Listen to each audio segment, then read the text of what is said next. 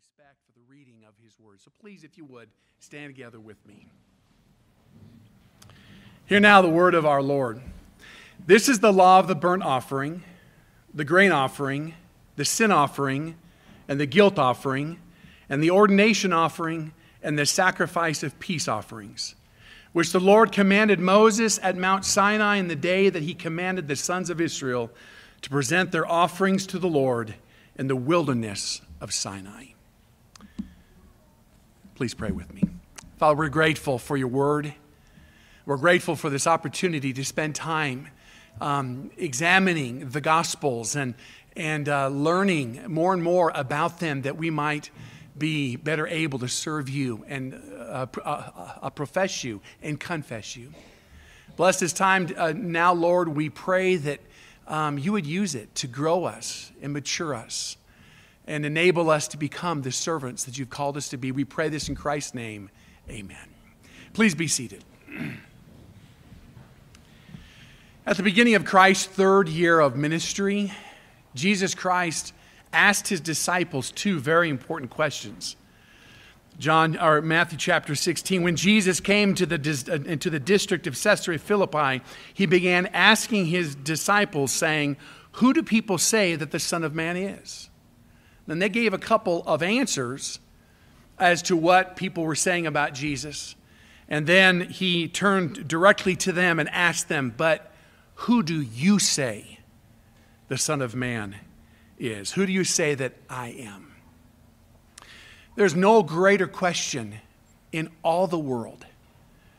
The answer to that question determines a person's time and eternity. It determines heaven and hell. 1 John chapter 4 said, "By this you know the Spirit of God.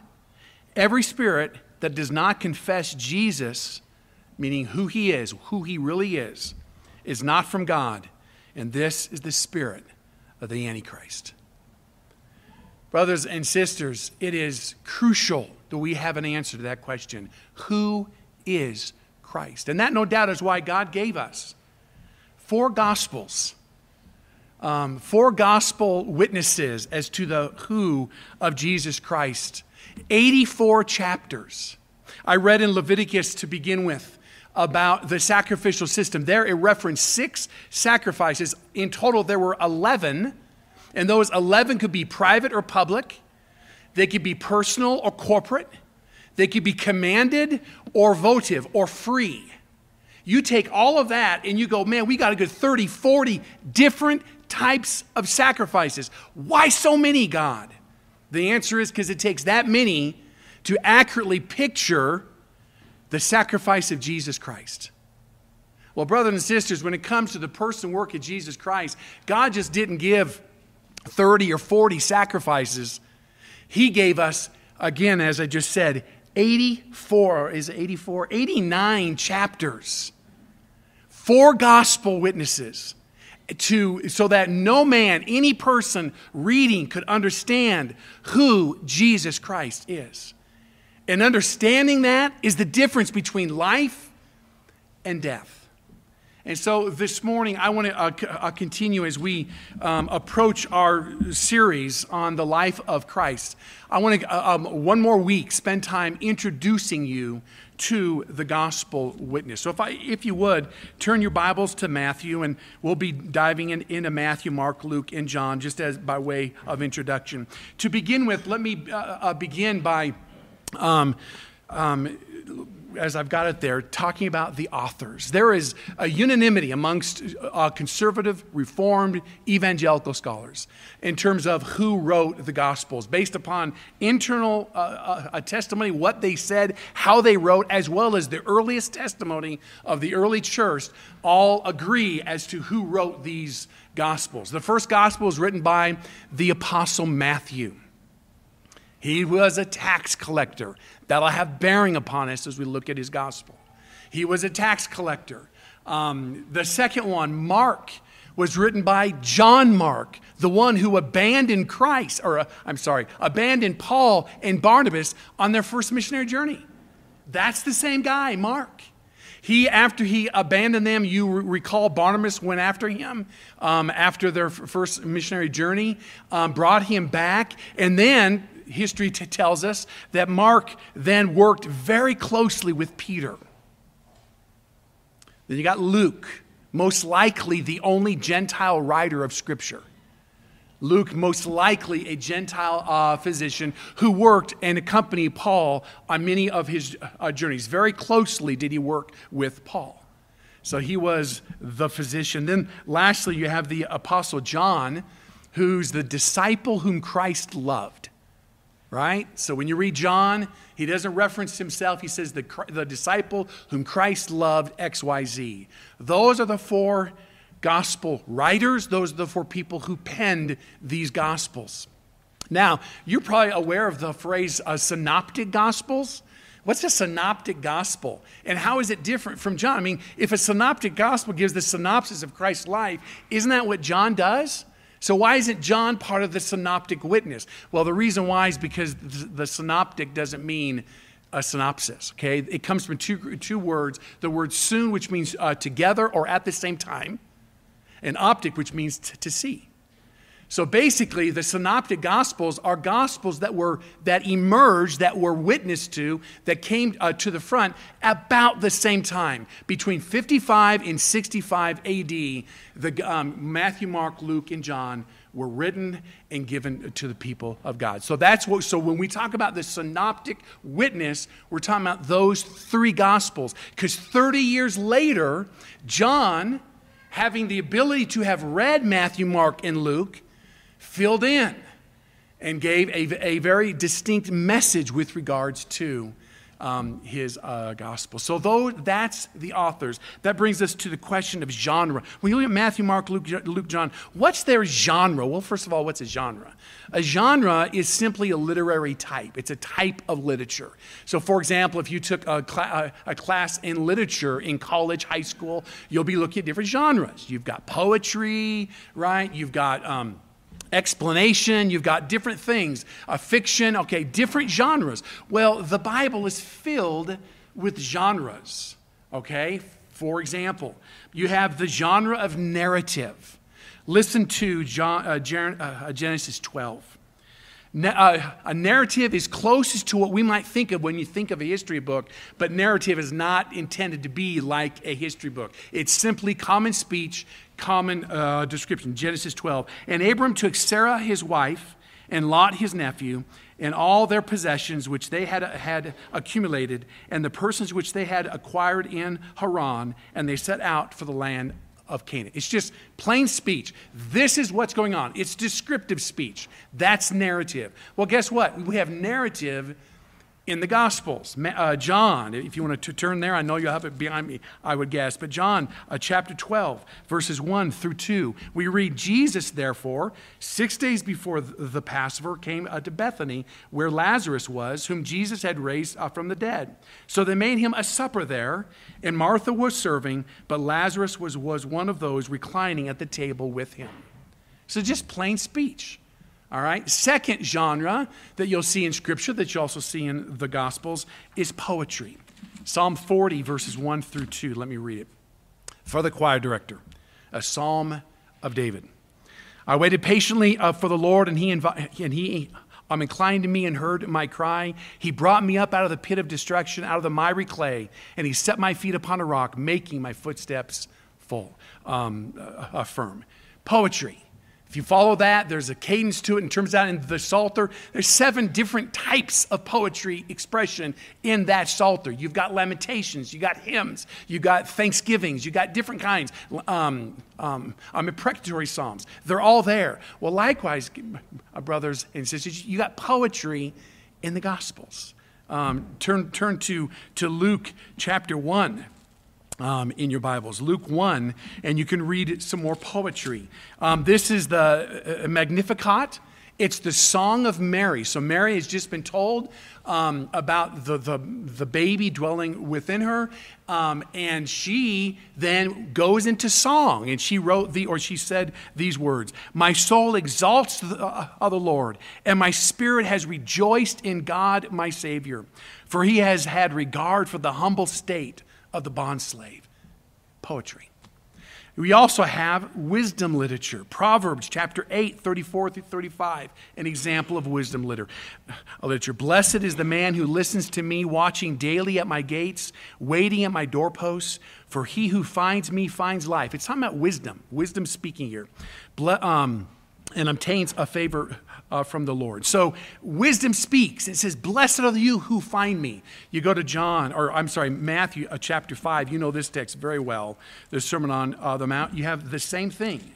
Wisdom literature. Matthew 5 verses 2 and following. And opening his mouth, he began to teach them, saying, blessed are the poor in spirit, for theirs is the kingdom of heaven. Blessed are those who mourn. They shall be comforted. That is wisdom literature. You look at didactic literature. Ezekiel 18:31, found in Scripture. 18:31, cast away from you all your transgressions which you have committed, and make yourselves a new heart and a new spirit. For why will you die, O house of Israel? So didactic is teaching, exhortation. Guys, do this and live. You see that in Scripture. Well, you see that in the Gospels as well. We're in Matthew chapter 6, verse 1. Notice what Christ says there. Beware of practicing your righteousness before men to be noticed by them. Otherwise, you have no reward with your Father who's in heaven. So once again, you see those genres mirrored in the Gospels. And lastly, there's apocalyptic literature. Listen to Joel chapter 3. Apocalyptic literature is literature describing the end times. Joel 3. The day of the Lord is near in the valley of decision. The sun and the moon grow dark and the stars lose their brightness. And the Lord roars from Zion and utters his voice from Jerusalem. Well, that same literature, that same meter, that same genre is found in the Gospels. Mark chapter 13. Verses 24 through 25, we read these words. But in those days, after the tribulation, the sun will be darkened, the moon will not give its light, and the stars will be falling from heaven, and the powers that are in the heavens will be shaken. So you have any genre you've got in Scripture, you've got in the gospel. So which raises the question, what is a gospel?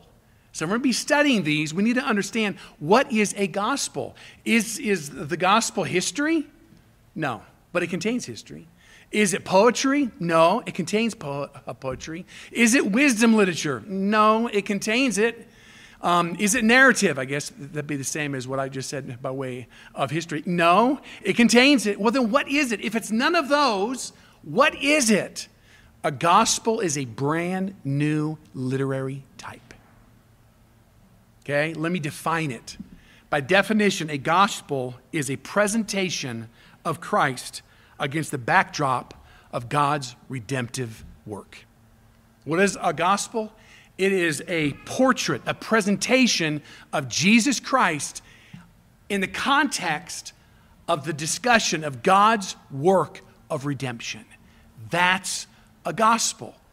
And that's so important that you and I understand this.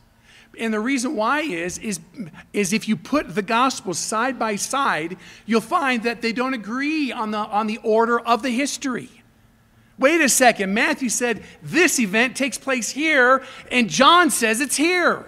They contradict each other. Brothers and sisters, they don't contradict each other. A gospel is a portrait of Jesus Christ. So each gospel writer wrote to present a specific message, and thus a specific portrait. In their minds, they wanted us to see this facet of Christ. So you got this diamond, different facets. Matthew says, I want you to look at Christ from this angle.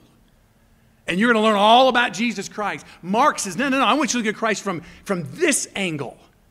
Okay, and hence, they wrote, thus they gave a specific portrait as it relates to Christ. And whatever event, teaching, proverb, miracle, or parable that was necessary to support the author's thesis was utilized without the concern of the rules of history, poetry, wisdom literature, apocalyptic. They didn't care about an historical narrative. That's not what Matthew, Mark, Luke, and John are. They're not. They don't care about the rules of poetry. Whatever serves their end to shine the light of our gaze upon a facet or a portrait of Jesus Christ, that's what they did. And that's why this is a brand new genre.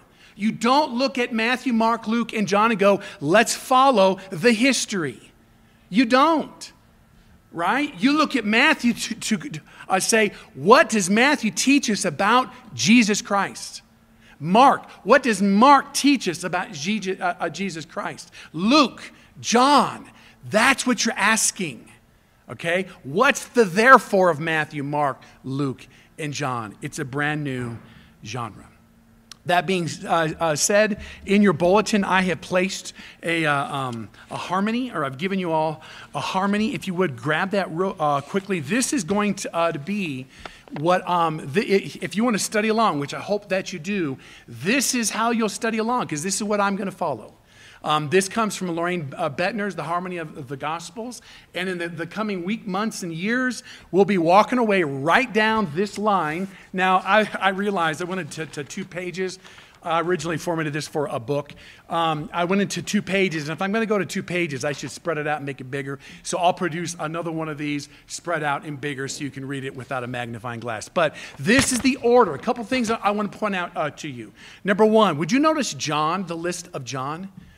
John is the only gospel writer. He gives us the first year of Jesus Christ's ministry. Without John, we would have never known that Jesus ministered for 3 years. Okay? Secondly, would you notice each of the areas, Judah and Galilee, and on the far right, Judah and Perea. Each of those tell us the focus of his ministry at that moment, which will have an impact. When we go to Galilee, Jesus Christ has gone to Galilee of the Gentiles. Think about that. When you're dealing with biblical passages with Jesus in Galilee, he's there to do one thing, to share the truth of the Lord with both Jew and Gentile.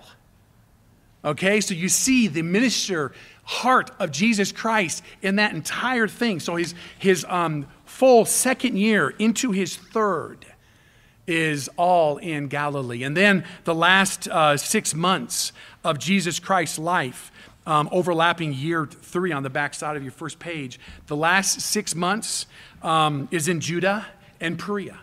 And so you can get that flow. Again, we'll be using this. Now, having said that, I want to give you a caution. It's a caution I need to hear very much so, and I'm very mindful of it. Because Matthew had a very specific presentation of Jesus, as we'll see.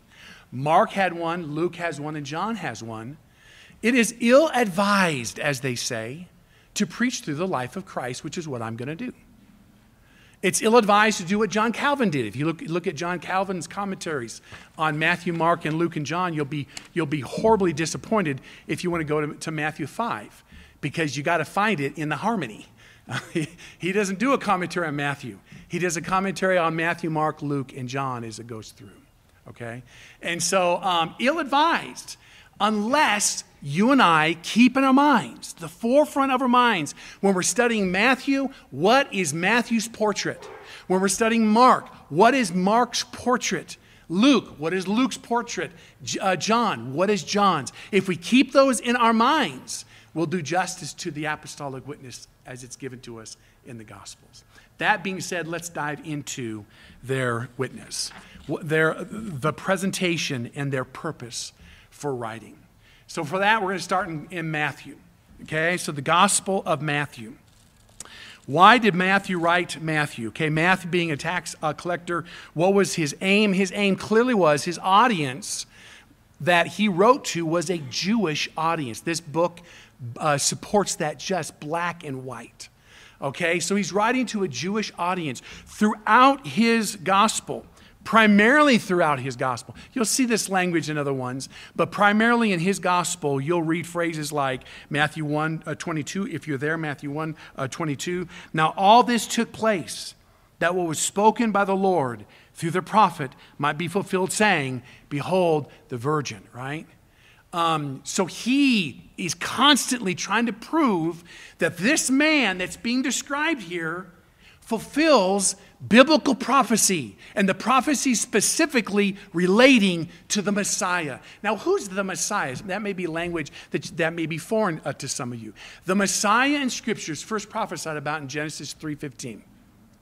This Messiah who would, and if you know 3:15, where Christ or God is giving the curse to Satan and the woman and the man for the fall with regards to the serpent, God says, I'll put enmity between you and the woman, between your seed and her seed. He shall bruise you on the head, you shall bruise him on the heel. That is a prophetic narrative describing the time's going to come when the seed of the serpent, Satan, okay, will render Jesus Christ, or the seed of the woman, Christ, a flesh wound. Won't kill him. Okay, now he does die on the cross, but it doesn't keep him down, right? But at the cross, that very same act, Jesus Christ, the seed of the woman, would render a head wound to the serpent. So how is Jesus Christ, the very first prophecy about Jesus Christ, describing him? Describing him as a king, as a victor, as someone who's going to fight a battle and win that battle. And that's what the Messiah is. Throughout all of the Old Testament, the Messiah, the anointed one, is a king who reigns sovereign. So when you think of all of the scriptures and the comforting scriptures that talk about the sovereignty of God, the greatness of God, the omnipotence of God, the omniscience of God, you're looking at the Messiah. You're looking at this facet. And Matthew is written to demonstrate that's Jesus. Jesus is that. And so some of the theme words. Matthew favors the title Son of David. The other one's going to favor Son of Man, Son of God. In Matthew, it's the Son of David. In Matthew, when we look at Jesus Christ, he is always talking about his kingdom. So for example, Matthew chapter 13, if you're there, Matthew 13:11, turn there. Matthew 13, he starts telling parables. And the disciples come and say, why do you tell the parables? And Jesus explains them what a parable is and why. And he says in 13:11, he answered and said to them, to you it has been granted to know the mysteries of the kingdom of heaven. Every parable in Matthew is a kingdom parable, all designed to teach us about the regency, the majesty, the glory of our sovereign God. That's Matthew. Okay, it's demonstrating this is a being who is a king. He's the King of kings and the Lord of lords. And so we read in Matthew chapter 7, at the end of the Sermon on the Mount, what struck the crowds? Matthew 7:28. The result was that when Jesus had finished these words, the multitudes were amazed at his teaching, for he was teaching them as one having authority. See, this isn't a prophet who comes and says, thus says the Lord, right? This isn't a priest who comes to serve on behalf of people. This is a majestic king who speaks by divine decree. You have heard it said, but I say. It's a strong statement. Jesus Christ, the picture of Christ in Matthew is the Messiah, this king who reigns and rules supreme. Matthew also involves an inclusio. We've talked a lot about that in the last couple of weeks, so I won't define it as much other than to say an inclusio is when a book begins with, or when a sermon or a passage or a book begins and ends on the same note. Well, Matthew 1, what does Matthew begin with after the genealogy? Well, she'll bear a son. It calls his name Jesus, right? And why? Because, well, he'll save his people from their sin. You also call him Emmanuel in verse 23. Why? Because he's God with us. Matthew begins by saying, this king who I'm going to demonstrate to you is the King of kings and the Lord of lords. He's with us. How does it end? It's the very last thing you read in Matthew 28:20. Right? Lo, I'm with you always, even to the end of the age. It forms an inclusio. What Matthew is showing us is, guys, this king, don't be frightened. Don't run. He's with you. No matter where you are, no matter what you're doing, this glorious being is with you at all times. That's the whole point. And Inclusio says everything in between must be understood through this lens. That being is with you. That's the idea of Inclusio. And lastly, Matthew, also being a tax collector, has an accountant's mind. All right? And because of that, his gospel placed a high priority on categories over chronology. Hear that. He didn't care about chronology. He cares about categories. Consequently, parables, miracles, and sayings are grouped by shared characteristics and not by when the events took place. He didn't care about when they took place. I don't care when they happened. What I care is that you see these miracles and that you hear these parables. That's what's important to Matthew. He wants you to see the King of Kings and the Lord of Lords who reigns supreme and who's with you. That's Matthew. All right. You asked, okay, he's with us. What does that mean, Matthew? If Jesus Christ goes with us, what difference does that make in my life? Enter Mark. Now we're in Mark. Turn your Bibles to Mark if you would, you can follow along. Mark. In Mark, it clearly is written to a Roman audience. All right, there's a lot of reasons for it. I'm not going to go into it, but Mark is written to a Roman audience. And in Rome, they valued power, strength, authority. You think, well, that should be Matthew, right? The presentation of Mark is not the Messiah. That's Matthew. The presentation of Mark is that this Messiah, this king, who you just saw about in Matthew, is a servant. The linchpin verse in Mark is Mark 10:45, where we read that Jesus Christ did not come to be served, but to serve. Mark is all about the fact that Jesus Christ is a servant. And as a servant, he's a man. His favorite title for Jesus, though he starts with Son of God, his first title for Jesus is Son of God, he leaves that quickly. His focus in Mark is Son of Man, emphasizing, in this case, a messianic title, no doubt, but also a title referencing his humanity. He is the king who's with us, who's a man. He's a human. And so in Mark, we see this facet. Second thing about Mark, that if you've read Mark, that should stick out to you if you read Mark, is the word euthus, okay? The word immediately. Have you ever read Mark and went, good night? The guy is on one note. You know, it's time to get off that note there, Mark, because everything is immediately. Mark does not contain the teaching that you get in Matthew, Luke, and John. Okay, and that's some of the reason why we think he's stressing the idea of slaves. Slaves don't have a genealogy. There's no genealogy in Mark. Slaves don't teach, they listen. Jesus doesn't teach much in Mark. So you got this flavor that Jesus is a servant, a slave. But immediately, factor that in, immediately tells us Mark does not have time to tell us any details. We got to get on to the next event. Immediately he went from there, and immediately he went up from there. Mark is this hustle and bustle and this just massive, if you will, what's the word? This tense, on the edge of your seat look of Jesus Christ. And you go, why? And yet, that's Mark, sorry. And yet, the last third of Mark focuses on the crucifixion and the suffering. We looked at this when we saw the songs of ascent. Sometimes the way the text is, the message is declared not only by the words, but how it's presented.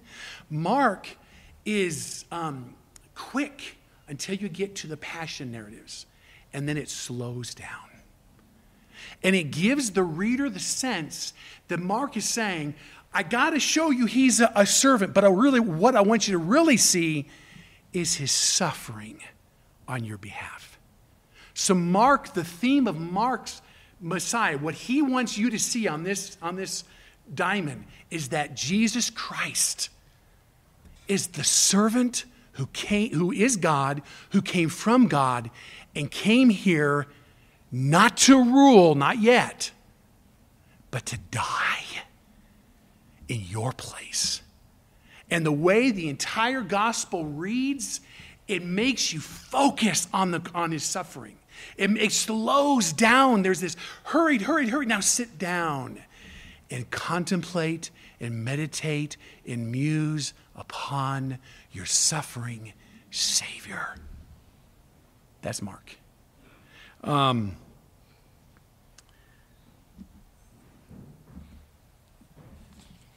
Let's go to Luke. All right, so Matthew tells us he's the Messiah. He's the biblical fulfillment of every messianic prophecy of this coming king who sits on the throne of David forever and ever. But he's with us. In what way, Matthew? How is he with us? Mark comes along and says, you want to know how? He is a servant who died for your sin. That's how. Luke says, but there's more. Luke is written, but there's no question as to who it's written to. Luke chapter 1, if you go to Luke, if you would, turn with me to Luke. Luke 1, there's no question as to who Luke is written to. Let's read it, Luke 1:1. Inasmuch as many have undertaken to compile account of the things accomplished among us, just as those who from the beginning were eyewitnesses and servants of the word have handed them down to us, it seems fitting for me as well, having investigated everything carefully from the beginning, to write it out for you in consecutive order, most excellent Theophilus, a Gentile, so that you may know the exact truth about the things you have been taught. So Luke is written to a Gentile. Mark to the Romans, Luke to the Gentile audience. Now the Gentile mind, let's talk about that.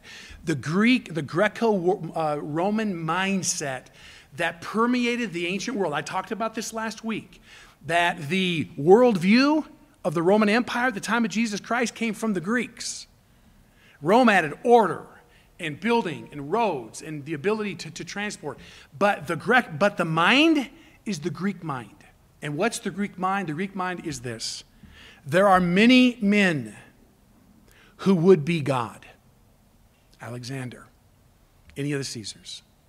There are many men who would be God. The message of Luke, there's only one God who would be a man. Luke stresses the incarnation of Jesus Christ. Yes, he's God. Luke speaks of Jesus as God. But the emphasis that he wants you to see is on the fact that this God came to serve. You see, how's that different from Mark? In this way. Who would this king who's with us in Mark serve? Well, the worthy, right? The wealthy, the powerful, the religious, the upright, the good. That might be our thought.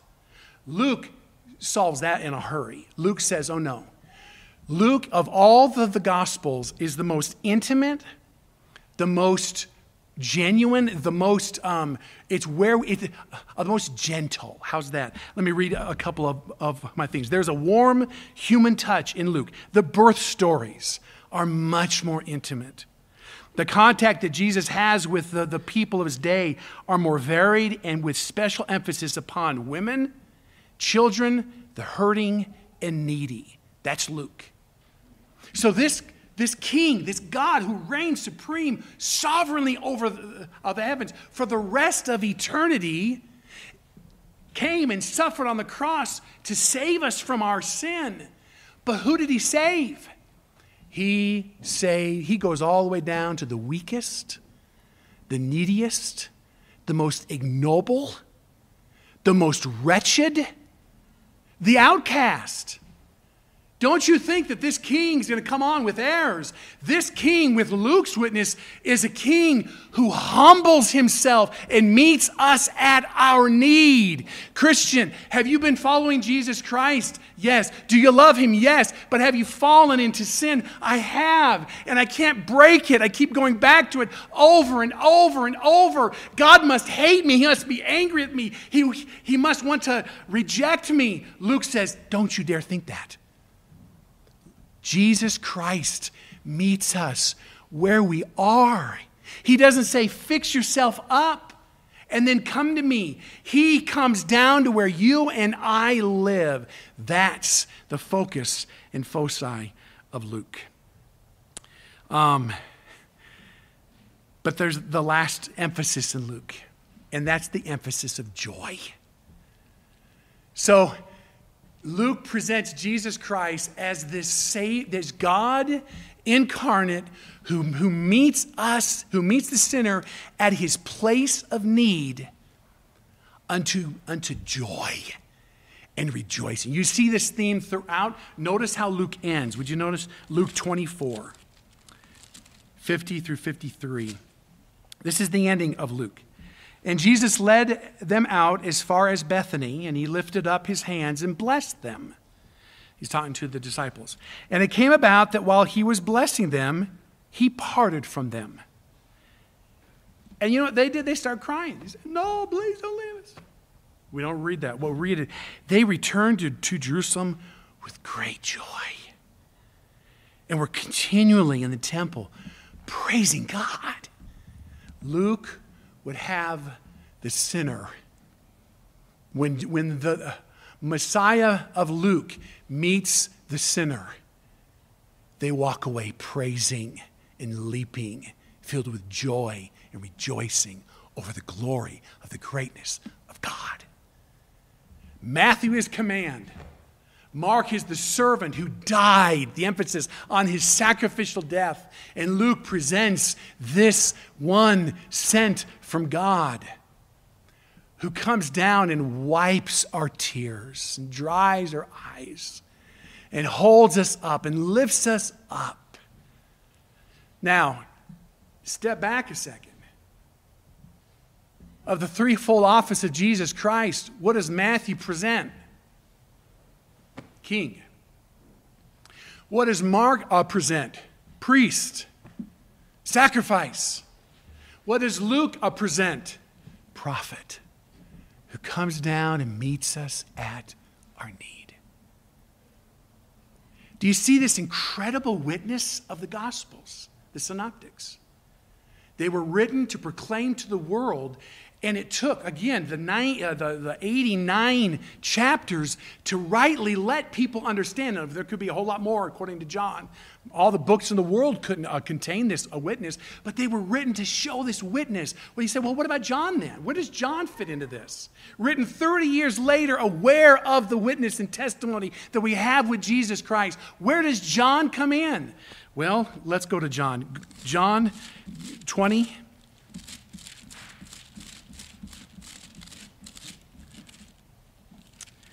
30, we read these words. In fact, with John, we don't have any question. John is written to everybody, okay? Matthew to the Jews, Mark to the Romans, Luke to the Greeks. John is the cleanup. He's batting in fourth. He's going to do bases loaded, home run. This is what John is. And he's written to everybody in mind, okay? And what is his message? John 20, 30 through 31. Many other signs, therefore, Jesus also performed in the presence of the disciples, which are not written in this book, but these have been written. Let you know about the genre. What has been written here was not written to give you an historical account or a poetic view. What has been written here is so that you might believe that Jesus is the Christ, the Son of God, and that believing you may have life in his name. John was written to basically say to everyone reading the Gospels, you've seen the Messiah. You've seen God Almighty reigning supreme. You've seen him die on the cross to redeem you. And you've seen him come down and wipe your tears at your weakest moment. Now believe. Believe, trust. Throw your life upon him. Expend your life upon this incredible being. That's the point of John. Now, John is written 30 years later with a lot of thoughts gone on. Teaching of the New Testament's almost closed. There's a lot of thought and debate philosophically. So John, therefore, also demonstrates two important facets to Jesus Christ in John. So John is all about belief, but also it's all about the deity of God. He is the deity of Christ. He is God. John is an inclusio. John begins in John 1 and 14. In the beginning was the Word. Unlike the other ones who gives the birth narrative, right? Matthew and Luke. John, in the beginning was the Word was with God, the Word was God. Verse 14, and the Word became flesh. John 12:41, if you want to turn there, back. John 12:41, what do we read? Jesus Christ quoting Isaiah chapter 6, saying, all these things, I'll read it, these things Isaiah said because he saw Jesus' glory and he spoke of him. Jesus says, I'm the deity in Isaiah 6. And then notice how it ends. And this is the inclusio part. John 20:28, towards the very ending of it. What's the emphasis? You know, I tell you what, I'm not going to believe this guy's real. He's not a real person. No way on earth. He couldn't be a real human. I'm sorry, he couldn't be really alive, risen from the dead. I saw him die. And Jesus appears, and what happens? He comes to Thomas and says, reach here your hand and see my, reach here your finger, see my hand. Reach here your hands and put it into my side. Be not unbelieving, but believing. By the way, a footnote, belief is used almost 100 times in John, twice as many times as the other Gospels. The Gospel of John is all about belief, right? And then what happens with Thomas? He bows before him and says, my Lord and my God. The emphasis in John is the humanity of Christ. And you see that also his Godhead in the sense that John focuses and emphasizes the fact that Jesus Christ was sent from God and is dependent upon the Father. He is the Son. And so he is the sent one, a common theme in John. He came to fulfill his Father's will. The prayer in John 17, a priestly prayer, typically is called the filial supplication of Christ. So it's all about his being God. But then in John, more than any of the Gospels, Jesus Christ is pictured as a real man. He thirsts. At Lazarus' tomb, he's moved to indignation. He weeps. He grows weary. He washes the feet. In strong contrast to Mark, who is immediately get to the, now slow down when we get to the crucifixion and the sufferings of Christ.